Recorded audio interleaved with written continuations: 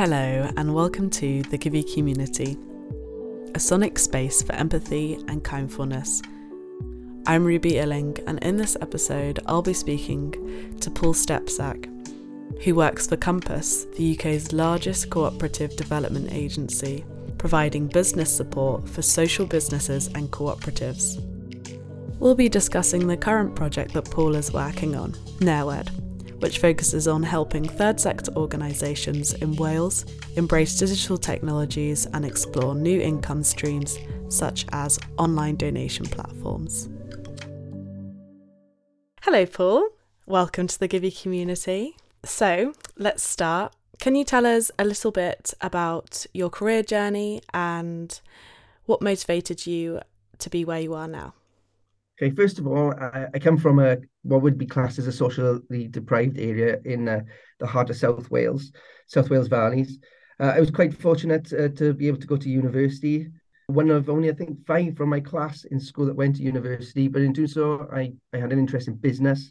Wanted to be a business advisor, but soon found that I could use my business skills within the third sector and support communities. So I was very fortunate for 10 years of my career working in the community I came from as community development officer, using a lot of those skills to support the charity to grow.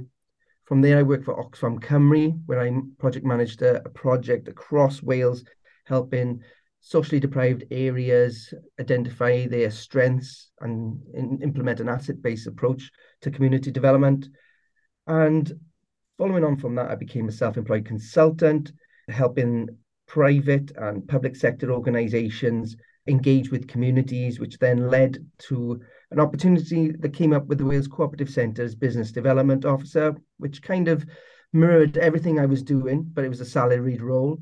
And that is where I am. The company really recently changed its name to Compass. So we've been called Compass now for the last 6 months.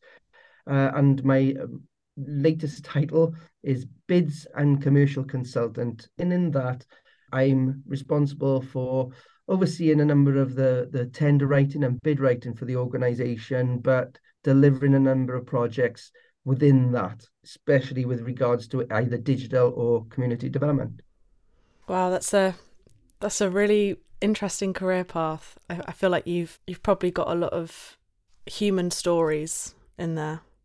A lot of human stories, a lot of desperate stories is sad, to be honest with you. And it gives you that passion to keep going on, to give you a bit of a fight, if you like, and makes everything worthwhile. It's not everything that I do. I've got a background which helps me strive further forward. And so, yeah, it's been a testing path, but it's been very enjoyable and rewarding path to go with it as well. Yeah, I'm sure. One that has taught you a lot, and now you really know how to make an impact in the charities and organisations you're helping now. I try. And that's the mission, isn't it? Yeah. It's about, as we go along, we continue to learn, and we use what we've learned to the best of our ability to make lives better for the people around us going forward. So let's talk about what we got you on here for, and tell us a little bit about the funding landscape for the Welsh third sector and how it's changed over time, and how your project is aiming to help this change.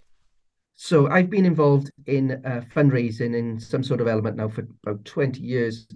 And up until most recently, we've been quite fortunate in Wales because there's been quite a lot of grant funding circulating. And unfortunately, now it's nice to have all that opportunity with grants, but unfortunately, I believe from my personal experience, we've become a little bit grant dependent. And what that means is that even today, I can go to a group and basically say, how did you get how did you establish this? And it was through funding.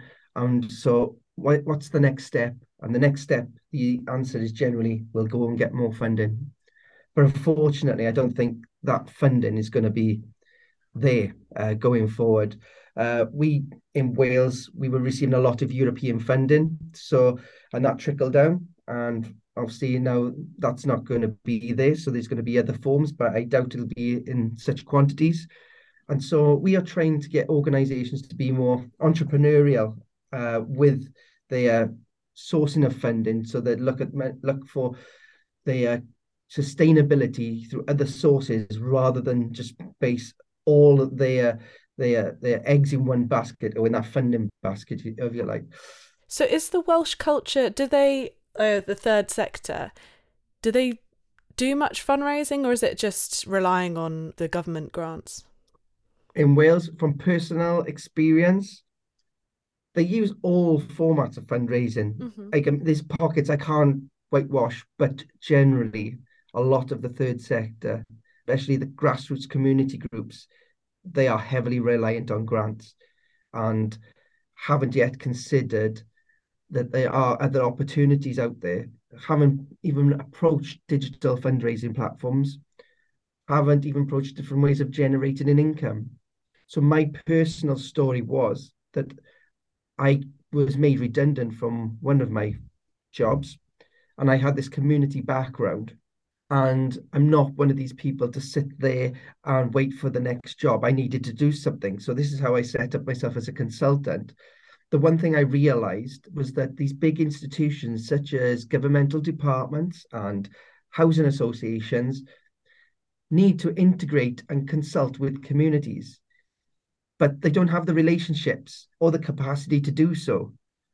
So that's where I could step in. But that was me as an individual from personal experience of working in the community, one individual. So if I can do that, community groups can do that. Local community groups can go to your local housing association, they can go to your local governmental department and say, if you need to consult with communities, come to us, and do it on a contractual basis where they get paid for it. It's clean money and they've earned it. And that's something that a strength and asset that they've got, which, and what it comes down to is two things. One, they don't realize that that's a strength and that's a need that they could be fulfilling. And two, is the confidence to be able to do it. So it just sometimes needs a driver.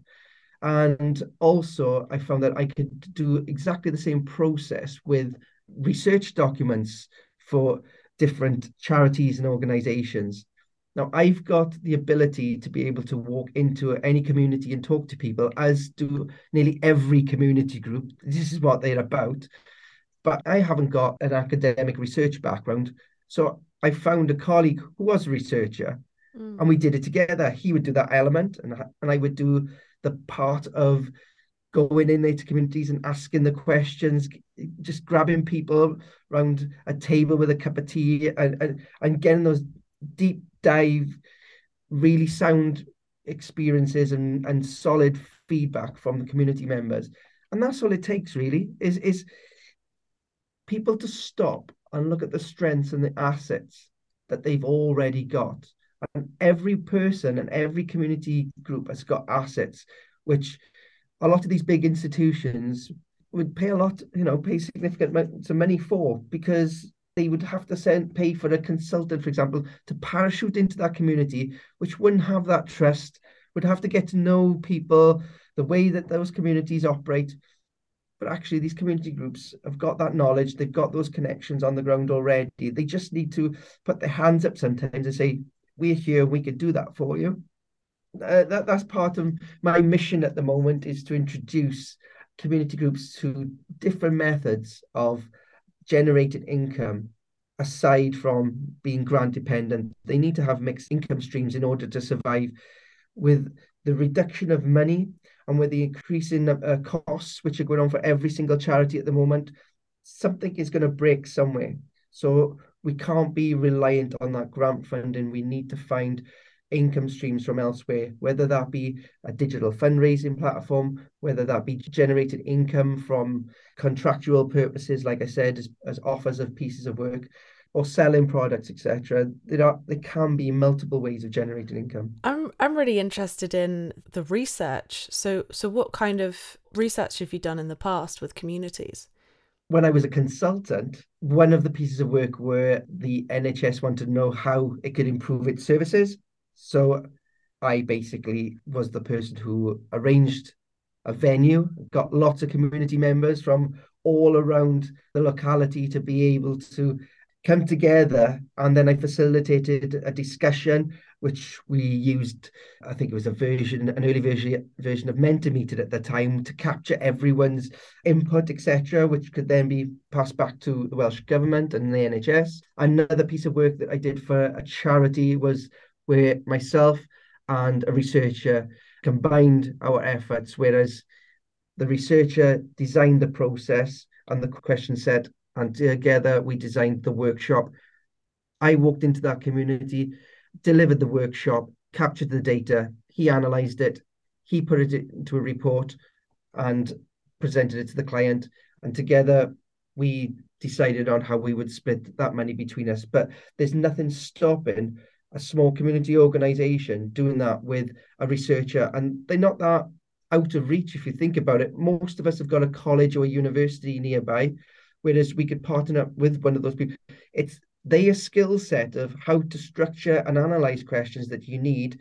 But you as a community will already have that skill of being able to go into those communities and talk to people and get real, solid, sound information back, rather than someone providing provisionally incorrect answers just to impress someone who's been parachuted in. Yeah. So the information coming from someone within that community, I always found, is much more profound and much more real to use going forward. Yes, definitely. I would totally agree with that. Yeah.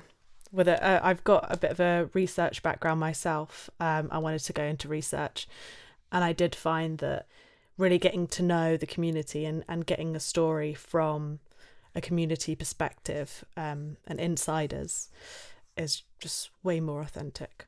Absolutely. And I do feel that once they identify you as someone who's from a community background, barriers come down straight away, and they open up and they tell you a lot more.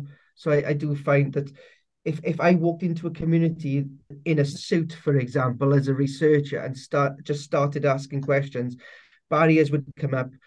People would either be trying to impress me with the responses, or they would just close up and wouldn't give me anything that of real value. But once they recognize that you're a community member, you can empathize with them, then people start to talk a lot more freely, and you get that golden nuggets of information which you may not have got otherwise. Definitely. And that's a perfect way for a charity and organisation to get money in a different way that's other than government funding. Absolutely. And it's there. They've got the strengths, they've got the assets. It's there.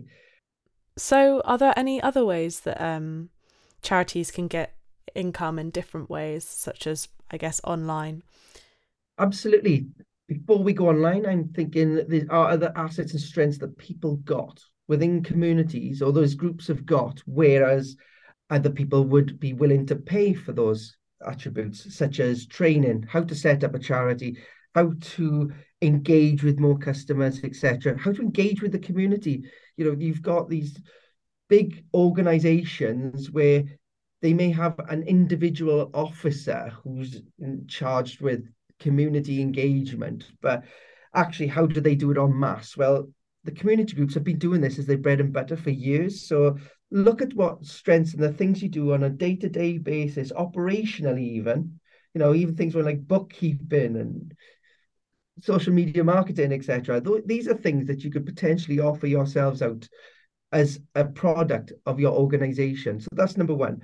To keep in with digital, I do think online donation platforms is an untapped resource in Wales generally. And when they are being used, I think they could be used more effectively. And this is one of the reasons why I connected with Givey very early on. It's something that I think we are missing in Wales at the moment, partially because the fear of embracing digital for a lot of these organizations. Time is another thing. They're busy doing the doing. I'm one myself. When I was a community worker, I was running around from left to right, helping this person, doing that, going there, seeing that. And I didn't have time to stop and go on social media, but that was a different world. And we are in a different world now. And especially with the pandemic, everything just turned up a notch, especially in Wales, I believe. I don't think many organizations had really, especially the small community groups, had embraced digital to any particular level, but the pandemic kind of turned that notch up a bit. So yes, when we are engaging with digital platforms, I'm seeing it as it's like the old days with people first found websites. We'll have a website and we'll put it up there and everyone will come, but they won't. You need to advertise that website. And it's exactly the same with the donation platform. There's no point just having that donate button in the left-hand corner of your website. That needs to be marketed. So we don't market it. So people have that and it lies dormant and they wonder why there's no funds coming in. Well, that needs to be marketed. And to be able to market, we also need to know about social media. So this is one of the other things that we're trying to do with Newid as well, is look at all these different elements. So we need to be able to advertise that we've got a donation platform. We also need to think of the different ways that people can donate. So people get this, like I say, this tab at the bottom of the website, and I think that's it. Well, how about having individual fundraisers? How about sending Gary to run the marathon to run money for it? How about having buckets with QR codes on it? It's all those different things that we forget about. It becomes that one identity, and we just hope people will take on it on our website. Well, number one, people have got to find our website first of all. And number two, then they've got to decide if they're going to press that button. So we've already cut down the number of people that could potentially do that. So we need to understand that. I really do understand that people are completely time starved at the moment, but this is a general way of getting another income stream into your organization. And the other thing is the way that we phrase our offer, if you like. I was talking with a homeless charity a couple of weeks ago, and they were saying, Paul, I can't get anyone to donate to our cause. We've got a fundraising page. And I said, so what is your offer? And it said, give us money to help, blah, blah, blah, blah, blah. And I was like, well, I don't even know what I'm giving money to. I don't know what the cause is. So I said, put a value on it. If I give you £5, what would that do? And that person said, well, Paul, that would feed 5 homeless people in Cardiff on a Saturday night. I said, well, now we're talking. Now you've put a value on it. And in fact, I don't want to give you a fiver. I don't want to give you 10, but I'll give you £20 because that'll feed 20 homeless people in Cardiff on a Saturday night. And so we're not putting a value on the offer as well. There are too many there are organizations out there where we don't know what percentage of that money is being spent on the actual cause and which ones are being spent on infrastructure, if you like. And so this kind of cuts that out. This basically says, if you give me, for every pound you give, it will also, it goes straight into this cause. And there will be an element of that percentage of that money needs to be paid for infrastructure. But I know that £1 will feed one person. And that's all I'm interested, to be honest with you, whether that are 60 pence or 80 pence of that pound. And then further on from that, we only target our existing audiences. So from what I see from my colleagues and friends, which I've had this long chats with on this, is that they will put their fundraising ask on Facebook. Well, already you've cut out all the people that are not on Facebook. Then you're cutting out the people that like your page. Then you're cutting the people that were online at the time when you posted it. And suddenly you're not really posting that to that many people. So we need to know how that works, number one. But secondly, why don't we take that offer to other organizations which can give us the money? Why don't we go on to LinkedIn and go to a corporate organization saying, do you know, for every pound we receive, we'll feed a homeless person in this city on a Saturday night? And you'll have these corporate organizations, hopefully, they've got CSR goals, they've got community benefit goals, they've also got PR departments. To spend something like £1,000 for them could be absolutely something on a click of a fingers, but that could make the difference to this charity. So let's not stop at taking our offer to our immediate Facebook friends, if you like. Let's take it to a wider audience and take it to completely different audiences as well. And I think that's where we kind of fall down. We basically sign up to the platform, we get the button and we leave it in the corner, but there's a lot more work to do after that. I think a lot about what you're talking about is creating a personality or a face online. So basically, you need to be, or charities need to be conscious of how they appear online to other people. And it's it might be, quite daunting and completely foreign understanding of, oh, I'm going to have to appear like something on the internet. But I think what people don't understand is it can be really simple, and you can just look at it from an outsider's perspective. So just click on your website. Outsiders, okay, what is my first impression of this website?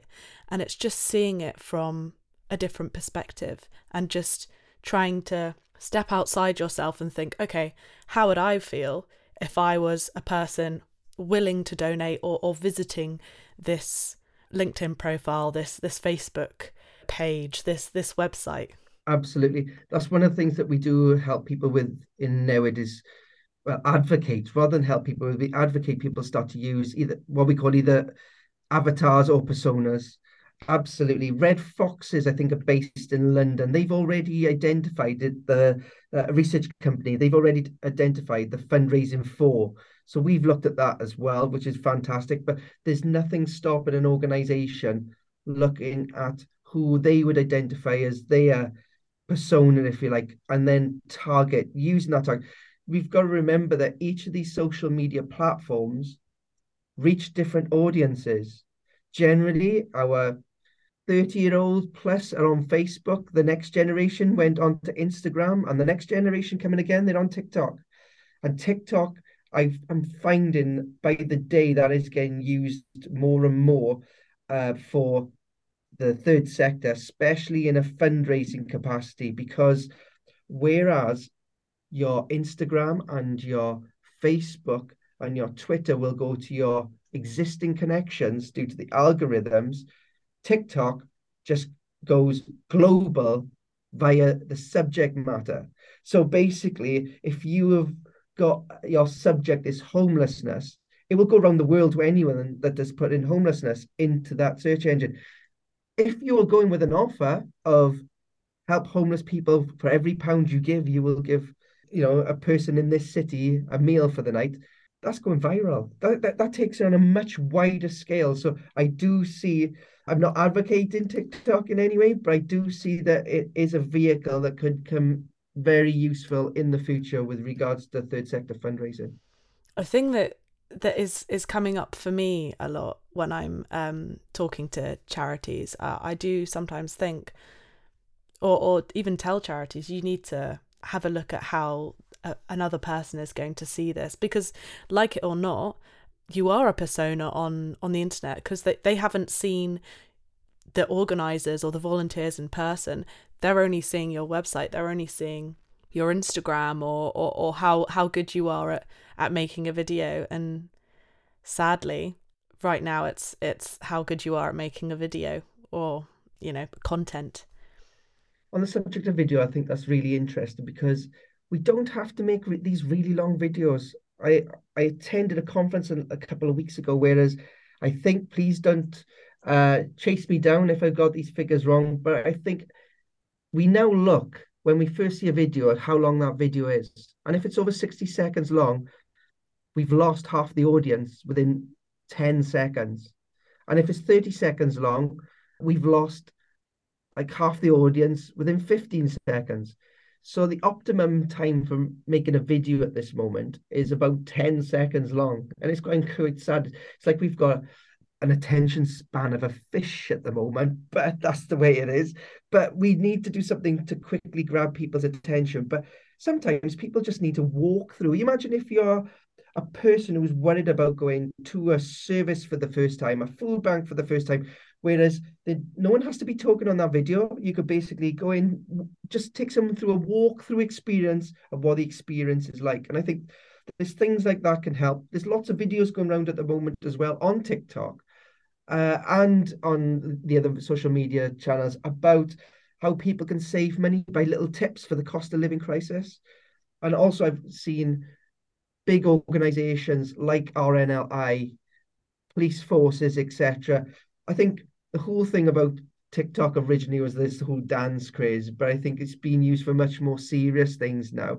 And what I find is that people do really attract to behind the scenes videos when they come to different social media experience, especially from a third sector. So you don't actually have to be standing there telling people. That's the thing I think scares everyone, that they have to stand in front of a camera and do a speech. Just shows people the experience, and that could be enough. There are ways and means, and there's lots of technology out there at the moment where, even on TikTok, you can type in what you wanted to say and it'll do the speech for you. So, I think technology is in an amazing place, and it's every day I'm amazed by something new that comes out which actually can help us. Even if we don't want to do it, there's also packages like Lumen 5, which are free, where you can make short videos. Absolutely fantastic. Click, play, post. You don't have to be in front of that camera, but video, I believe, is going to be the way forward. And I think we all need to kind of get on board, because it is the thing that grabs attention. Another statistic, and please don't shoot me down, but I read it somewhere, was that we only retain 10% of the stuff we read, but we retain 90% of the videos that we watch. So this is what we need to do if we are promoting ourselves and our cause through digital platforms as a third sector. We need to be there in the minds of people. And so I think video is something that we like, whether we like it or not, is something that we will need to embrace in the future going forward. And I think that something very interesting about videos and kind of creating a persona online is that, going back to your research questions, is there's a lot of stories there, and there's a lot of realizations and truths that are being found out in these charities, in these organizations.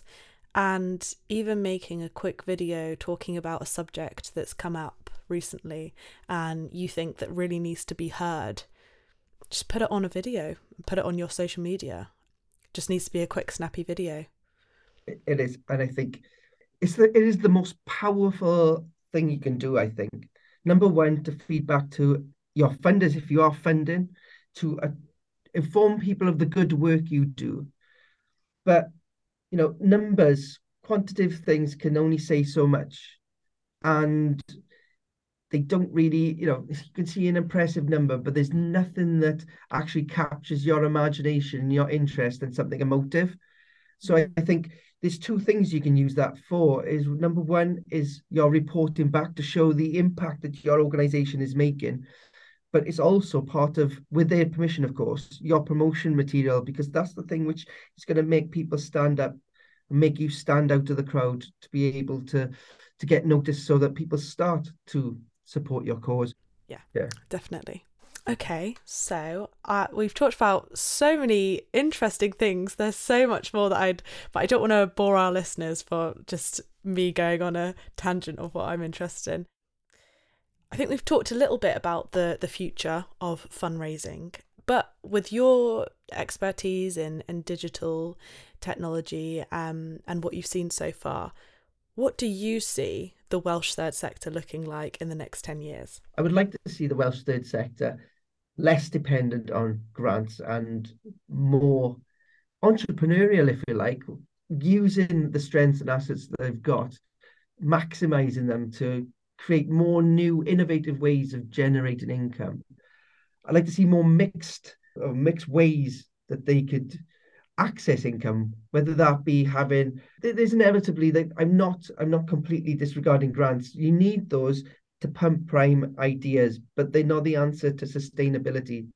So there is a place, and they definitely are needed, but they're not the answer to be sustainable. But we need those then to help us find other ways, such as income generations, using and maximizing the skills that we've got in-house, using things as digital platforms, etc. I would also like to see, with that, we grow more consciously in how we use digital technology. I think at the moment, from the survey results, when people think of digital in Wales, they're thinking of social media, but they are thinking less about cybersecurity and using data and data compliance. So I think we need to tackle those foundations first, so they are really strong before we go forward. I think they a lot of these organizations have just got caught up in the fad of social media, but also we were kind of enforced into it with the pandemic that we had to switch our engagement overnight into a digital format. But we also need to be mindful that we need to be safe, secure, and we need to be recording that data as well for safety purposes. One thing I'm really thankful for is that we have got partners in the likes of Givey, in like sort of Charity Digital, SCVO, NCVO, etc., Catalyst, which can have trod those waters before us, if you like, and can kind of help us on our journey so that we're aware of there's no need for us to make mistakes on our journey forward. We can learn from people which have already kind of gone through them. So I'm hoping that we will have a nice, smooth transition to a more digital culture. And just to end, I thought it'd be a nice question to ask. If you would go back and give yourself one piece of advice when you were just starting out in your career, what would it be? Invest in Google. No, I'm only joking. Um, but yeah, I would take notice of digital. I would take notice. Really saying that. I've got a little story for you. As a community worker, I did not like digital. I hated it. I hated Facebook. I hated everything about it. I thought what I was doing had no involvement, no need for digital whatsoever. And then one day I was asked to do a survey of 100 people. And I spent 2 weeks with pieces of paper surveying these 100 people. And with 1 week left of my deadline, I still only had 14 people. And I was thinking, how am I going to do this? And I'd just been reading into, off the off chance, I'd just come back from holiday and I read this magazine about social media and different apps, etc. And I thought, I'm going to give this a punt. So I put my 10 questions on SurveyMonkey for free. I then got those questions and I put it on the company's Facebook account for free. Then I did pay per click for £8. £8 to reach everyone in that community in a 2 mile radius over the next 48 hours. And overnight, 87 people completed that survey.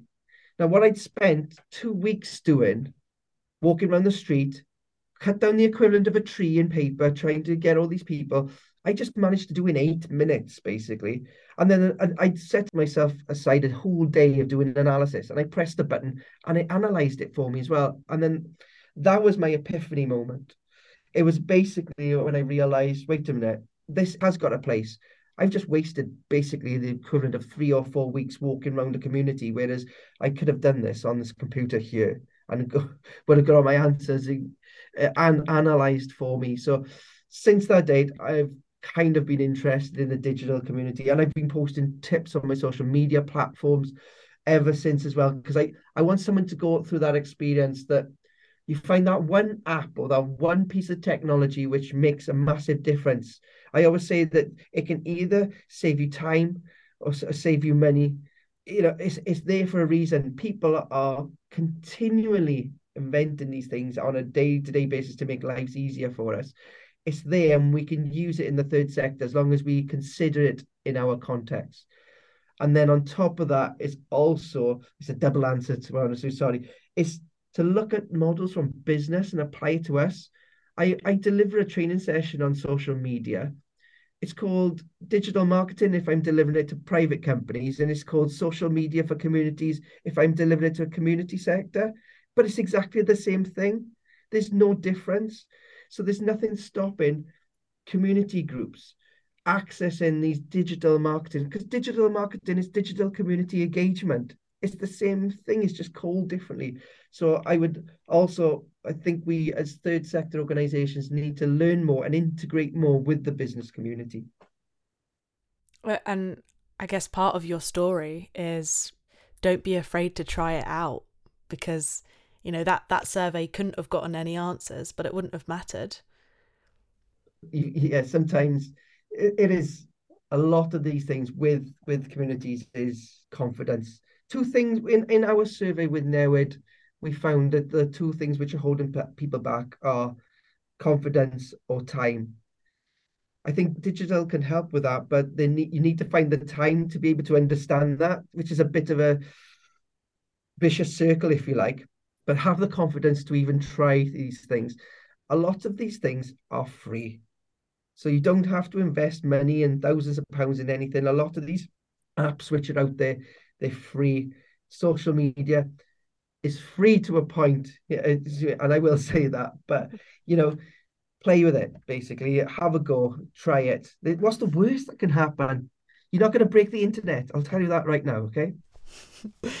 Thank you so much for coming onto the Givey community. I've had a very interesting time. Yeah, you've made me think about a lot. Thank you for inviting me, and hope everything goes well for all the organisations listening.